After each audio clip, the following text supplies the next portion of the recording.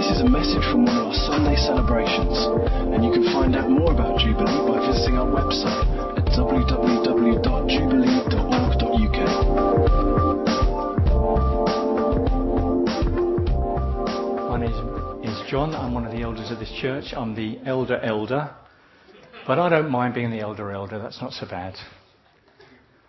I'd just be interested to know how many people have been here in this church less than, say, 3 visits. Could you stick your hands up for a second? Fantastic people here. Can we just give them a round of applause? Lovely to have you with us.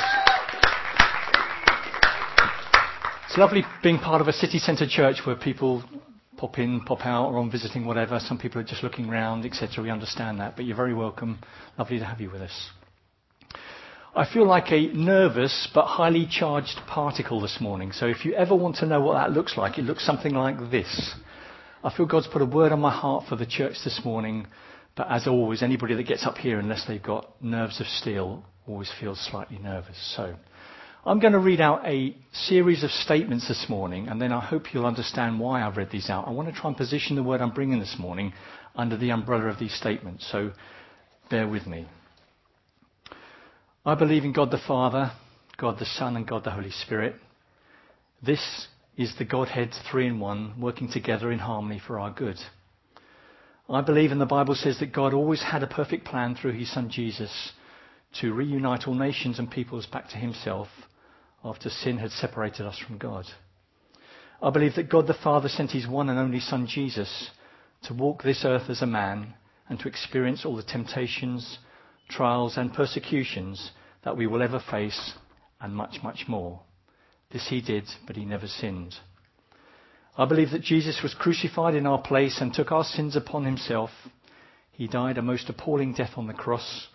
He descended into hell, where he overcame Satan, death and disease, and he rose again on the 3rd day in triumph. I believe that Jesus is now seated at the right hand of God on the throne, where the government and rule is upon his shoulders. I believe that anyone who calls on the name of the Lord Jesus will be saved, and through that saving grace will receive the promises and inheritance spoken of in his word. I believe in the written word of God, which was inspired by God's Holy Spirit. I believe all scripture is God-breathed and is useful for teaching, rebuking, correcting, and training in righteousness, so that the man of God may be thoroughly equipped. I believe God is the author and perfecter of our faith. I believe that his kingdom will never be shaken. I believe that one day he will return for his bride, the church. I believe that we will be with him in eternity. And finally, I believe in the total power and sovereignty of the Lord Jesus Christ. Now, I would expect after statements like that there is a little bit of a stirring here, a little bit of an amen, you know. There used to be a guy that used to visit the church I was part of, an American pastor from Alabama.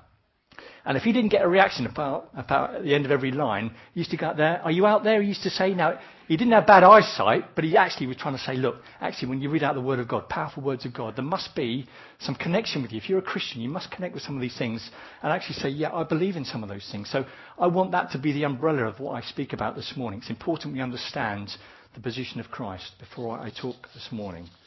Because I want to talk about spiritual opposition. I want to talk about Satan. And it's not always a palatable thing to talk about, but I want to talk about it under our understanding of where we are in Christ. So it's all about that under the supremacy and sovereignty of Jesus Christ. I want to give no credibility to Satan this morning, but rather expose him for what he is and what he sometimes does. However, I also recognise that sometimes our battles are self-inflicted, and the enemy is not behind every misfortune that overcomes us. If I decide to cross the road and don't look both ways and get knocked over, or if I can't swim and I jump into the deep end of the swimming pool, that's my own stupid action. It's not the enemy's action. And sometimes our physical body can get in the way, can't it? It can let us down. We can get tired, we can get sick, etc. And again, that's not always enemy activity. That's sometimes the way we train our bodies.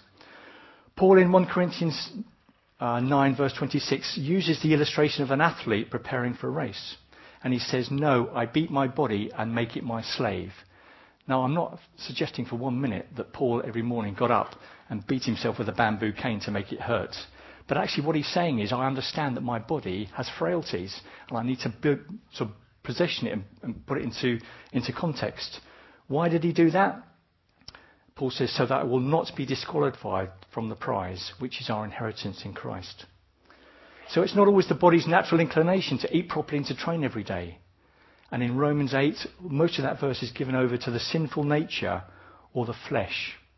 And it's all about disciplining our bodies. So getting before God, making sure our bodies aren't, we're not a slave to our bodies. It's the other way round. So Satan's, demons, devils, these are not subjects that we always talk about in church. But talk about them we must. There are many biblical examples of the casting out of demons and their defeat. In Matthew 7 verse 22, it talks about Jesus driving out demons and performing miracles. In Matthew 8 verse 16, it says Jesus drove out the demons with a word and healed the sick. In Matthew 8:32, he drove out demons into a herd of pigs. In Matthew 10:17, the kingdom of heaven is near. Drive out the demons. And in Luke 10:17, it says the 72 returned with joy and said, Lord, even the demons submit to us in your name. And at that stage, it's almost like there was a transference of understanding here from the disciples, having watched Jesus do all those miracles. They suddenly thought, yeah, if I step up to the plate, if I step out, if I use the same words, I have the same power. I can cast out demons in Jesus' name.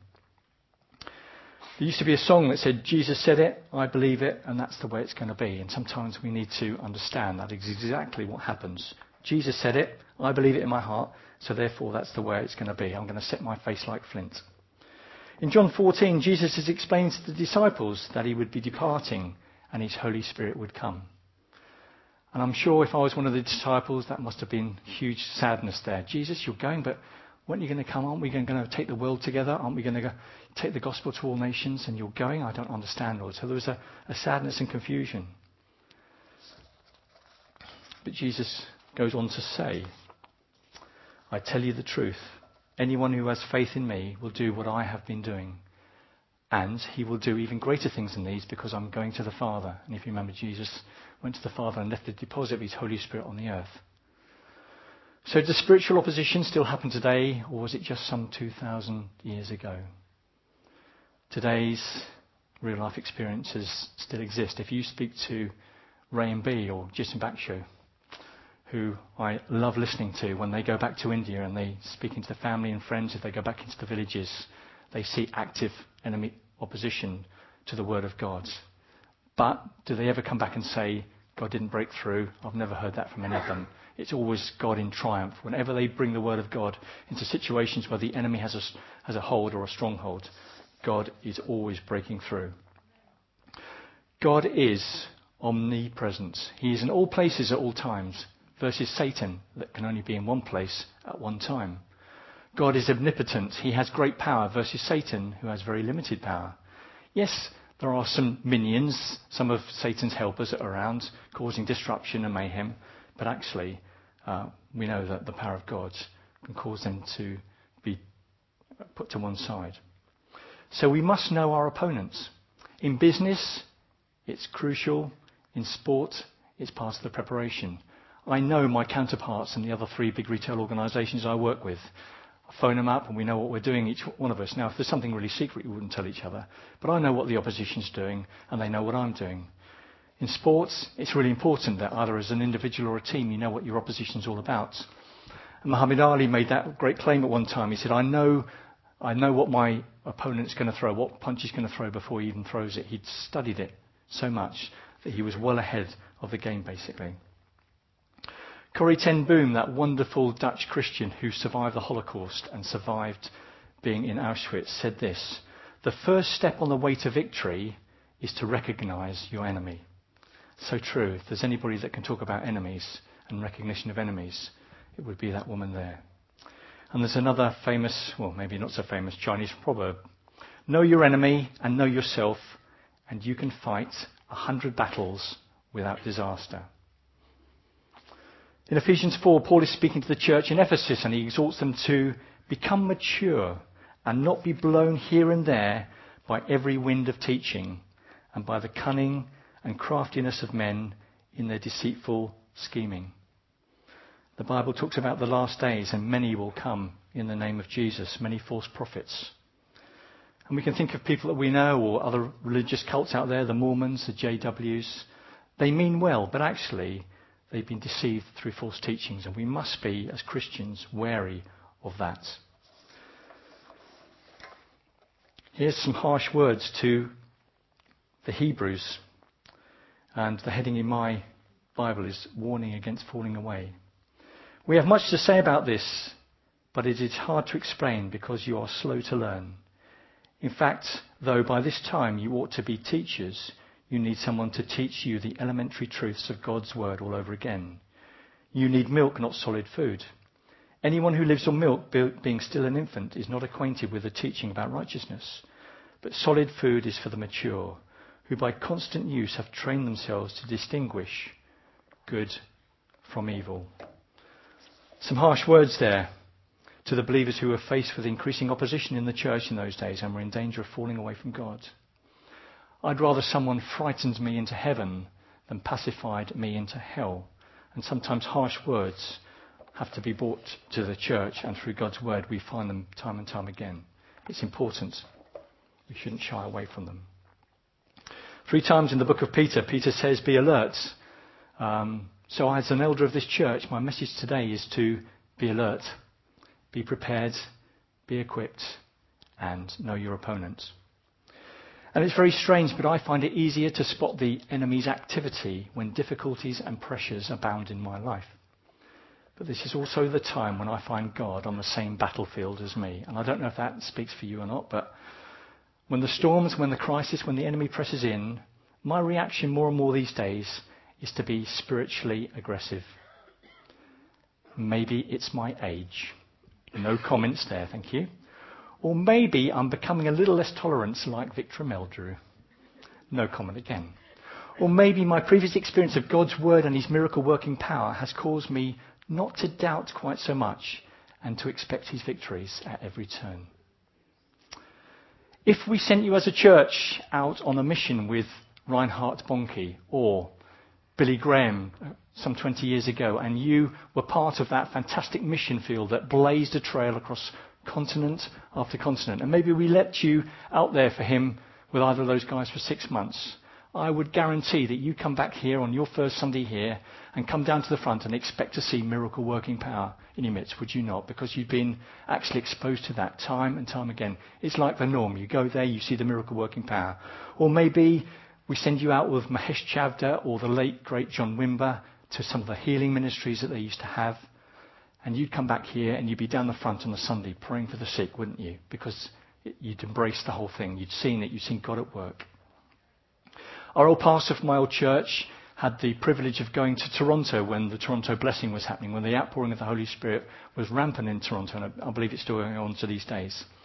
And he came back to the church on the first Sunday he was back at the church. I think he spent a couple of weeks out there. The first Sunday he came back to the church, he wasn't going to bring a preach to the church. Someone asked him, can you just stand up and tell the congregation what's been happening, what have you seen, what have you felt from God as you've been in Toronto? And he got up on the stage and he was just started to talk about what God had been doing in Toronto and how the Holy Spirit had been pouring out power. And he hadn't talked about the Bible or Scripture or anything, and that the power of the Holy Spirit fell upon the congregation. People were crying and laughing and falling on the floor. It was the most wonderful outpouring of the Holy Spirit because he'd been immersed in the Holy Spirit. He'd seen it. He'd seen God work in front of him. So we must continue to expose ourselves to God's promises, his presence and his miracle working power. Life group leaders, thank you for what you do in this church. Keep on exposing those in your care to the things of God. Stretch them, provoke them, and equip them. Tim and Chrissy and all those who ably support you, keep on exposing those in your care to the things of God. 9 weeks ago in this church, we had a visit from Terry Virgo, and many of you, I guess, would have been here. And the front row, I don't know how many chairs are on this front row, 14 to, 20 along there. Practically the whole front row was taken up at the end with people being prayed for. Terry had this ministry for people with back problems and shorter legs, etc. And he said, if you want prayer, come and sit down the front here. And this whole front row was taken up with people that wanted prayer for bad backs. That was my very first witness of a miracle. When I became a Christian in my old church, basically, I saw one of our great friends' legs grow in front of me, and I've never, ever forgotten that. And when I saw it again then, as I came down to it just reminded me of God's faithfulness to his people. But the thing that really, really blessed me is some of the children from Frog Club had come down here, and they're sitting along the stage watching God at work along here. And that's what we need to do. We need to take our young people, we need to take the youth of this church, and we need to expose them to the miracle-working power of God at every single opportunity. And they'll grow up expecting that, won't they? They'll grow up knowing that is the norm for them now. Any of those kids that were sitting down and think, God heals today, God heals. Yes, he does. We've seen it in front of our eyes. Nothing can take that away now. So, I now take it as an affront that the devil, who is described as the enemy and as a roaring lion in 1 Peter 5 verse 8, so supposes that he is more powerful than God, that he can devour someone, without the people of God rising up in righteous anger. After all, Jesus declared, all authority in heaven and on earth has been given to me in Matthew 28:18. This promise is now part of our inheritance as his people, is it not? All authority, not some of it, not a deposit, and I'll come back in 20 years' time and give you a bit more. All authority. At the minute we said yes to Jesus and we handed over our life, that deposit was given to us. Jesus, whilst talking to his disciples in John 8 verse 44, states that the devil was a murderer from the beginning, not holding to the truth, for there is no truth in him. When he lies, he speaks in his native language, for he is a liar and the father of lies. I want you to understand that the enemy hates you and me with a passion. As much as Jesus loves us with a passion, the enemy hates us with a passion. As we step out for Christ, as we speak to our neighbour about church, as we pick up the Bible, as we go to the prayer meeting, the enemy hates that. Absolutely hates it. We need to understand that. Let's take the scales off our eyes. The enemy hates that type of activity. But he has been defeated by Jesus' death on the cross. Yeah? And that's the position that we stand here today. So how dare he challenge the people of God? And how can we, who have been bought with such a great cost, stand idly by and let this happen? It's not about raising our voices and stamping our feet, but it is about our understanding our authority before God this morning. Individually and corporately, we need to know our position in God, our preparation before God, and our opponent who is under God's authority. Our position. We are a chosen people, a royal priesthood, a holy nation. Once we were not a people, but now we are the people of God. A holy nation, a royal priesthood. We're chosen. No one can take that away from us. Our preparation. The weapons we fight with are not the weapons of this world. On the contrary, they have divine powers to demolish strongholds. The power of God's word to demolish strongholds in our lives. Our opponent. Our struggle is not against flesh and blood, but against the rulers, the authorities, and powers of this dark world. Ephesians 6 verse 12. So, we must have more of a sense of urgency, and we must maintain an edge to our spiritual lives. Sometimes a situation needs God's intervention, and you and I could be just the vessel God uses to bring about change. It's happened very recently in this church with Graham and Sarah. Graham going away now, trying to support planting of the churches right across the north of this country and abroad. Spiritual opposition in his household. Every time Graham went away, there was sickness in his household, other disruptions in the household. So, probably late in the day, maybe, discerning the spirits here, part of the gifts of the Spirit, we discerned actually this is enemy activity. This is not the norm any longer. Called the church to prayer.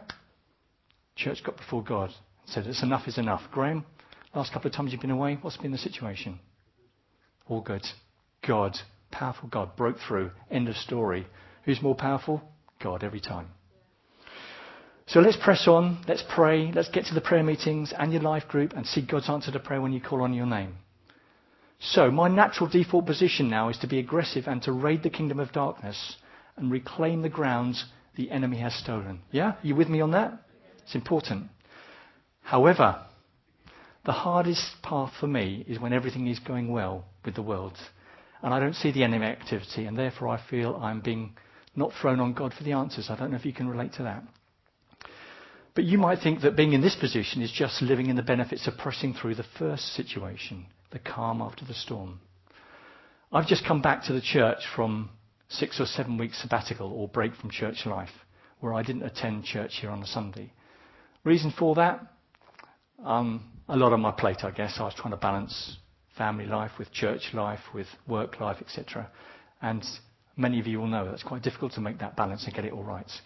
And the only way of alleviating the pressure, basically, was taking 6 weeks off church. Now, I didn't want to do that. That was the last thing I wanted to do. If someone said to me, take 6 weeks off work, great, no problem at all. Is it paid? Even better, thank you very much.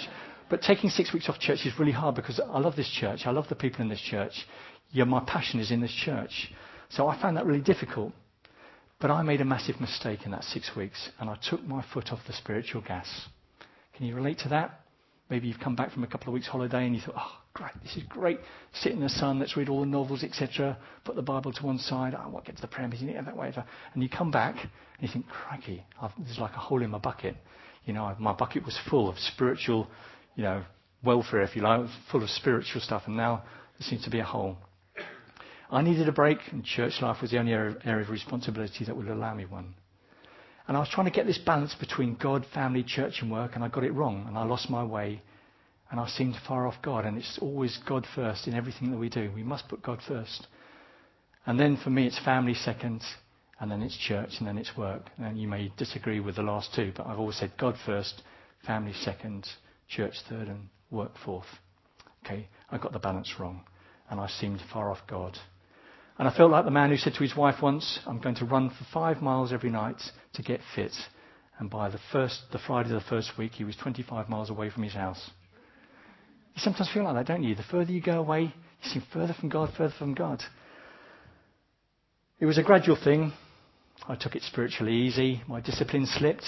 The flesh got in the way. And I listened to the enemy's small voice saying, you deserve a break, even from all church activity. And I listened to it, got sucked into that. And I found myself further from God each week. However, there is no condemnation for those in Christ Jesus. What a wonderful God we serve. He's thought of everything.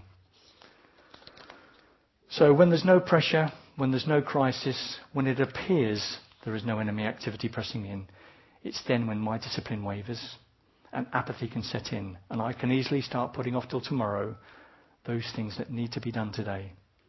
Apathy and procrastination are two of the greatest dangers for any Christian.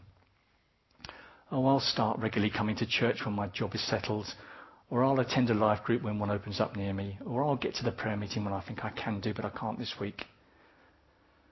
And when I say sometimes it appears that there is no enemy pressing in, then I've often found that the devil can be more effective in these times, and I can be lulled into a sense of false security. Oh yeah, I can deal with the roaring lion, which is much more obvious to me, but the approach of the father of lies is much more subtle and often against me, much more effective. I remember back when I was thinking about this, when I was preparing for this, my testimony of my conversion to Christ, many of you will know. Very quickly, my wife Julie was a coffee evening. I went to pick her up. Someone said, come on, you've got to listen to this woman. She was talking about the walled city in Hong Kong and how a lady called Jackie Pullinger, who's now Jackie To, talking about these people in China, how people were coming off drugs, no needle marks, no, cold, is it cold turkey? That'll do. Cold turkey. I love cold turkey, actually. No cold turkey, coming off that. And I sat down, I just came and I sat down and I thought, either this woman is the biggest liar and it does a biggest charade, or she's actually got something about this God. End of it. Anybody here want to give your life to the Lord? And I just knew at that moment I needed God in my life. I don't know why. I had no Christian upbringing at all. I know I needed to bow the knee at that stage. I knelt down with Julie, who was then, I think we were engaged, weren't we, at that stage? We knelt down, we were engaged. Someone prayed for me to receive Jesus in our lives, and we both did that. And then just someone said, do you want to be baptised in the Holy Spirit?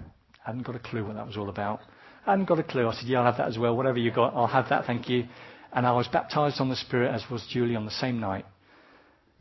And I went out of that place and I was on such a high. I just knew that God had a purpose for me in my life. I just fell in love with him straight away.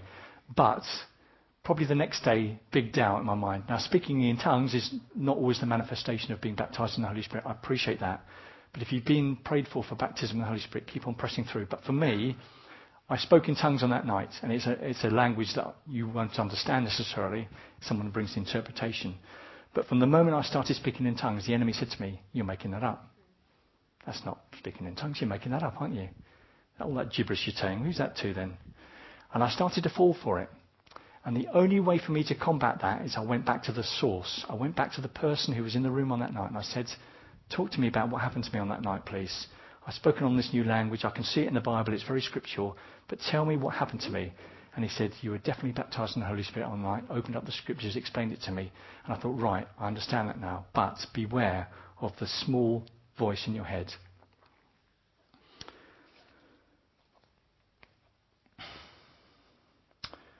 In this non-pressurized environment, everything seems to be in place, and therefore I can struggle to find God in all this calmness. So what should we do in a situation like this? Whether we find God easier to find on the battlefield of life, or whether we withdraw to the quiet place, it doesn't matter. Above all, he's to be found in both areas. In all circumstances, we are called to be a people who pursue God's presence. Pursue or pursuit, it's a verb, it's a doing word.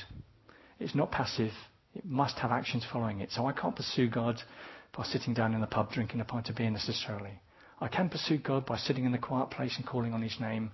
I can pursue God by picking up the Bible, by attending a life group, by getting to a prayer meeting, by standing up and singing on a Sunday. I can pursue God like that. But it's an active action, and it can't be done in a passive way. Why should we pursue God?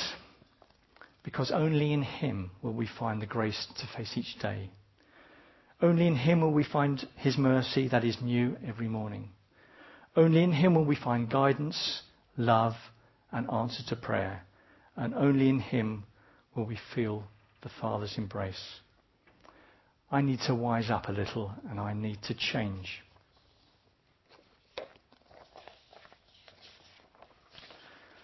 But God has promised he will change us as we give him entrance into our lives.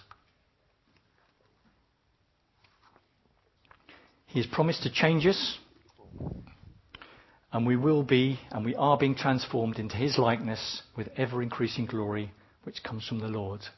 2 Corinthians 3, verse 18. As we spend time listening to the Word of God, as we read and meditate on his Word, as we spend time in prayer, as we listen to his Holy Spirit, we are being changed.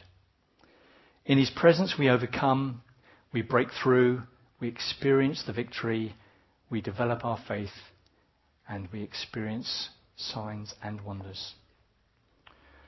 So in conclusion this morning, be alert, be wise, be equipped, know your opponent, and more importantly than anything, understand your position before Christ. If this church was like a stick of rock, what would be written through the middle of it, I wonder? Let's not be a body of people who are blown here and there by every wind of teaching and by the cunning and craftiness of men in their deceitful scheming. But let us be a body of people who are spiritually mature, on the front foot for God, and expecting to do greater things than Jesus, because he is seated at the right hand of the Father. Amen.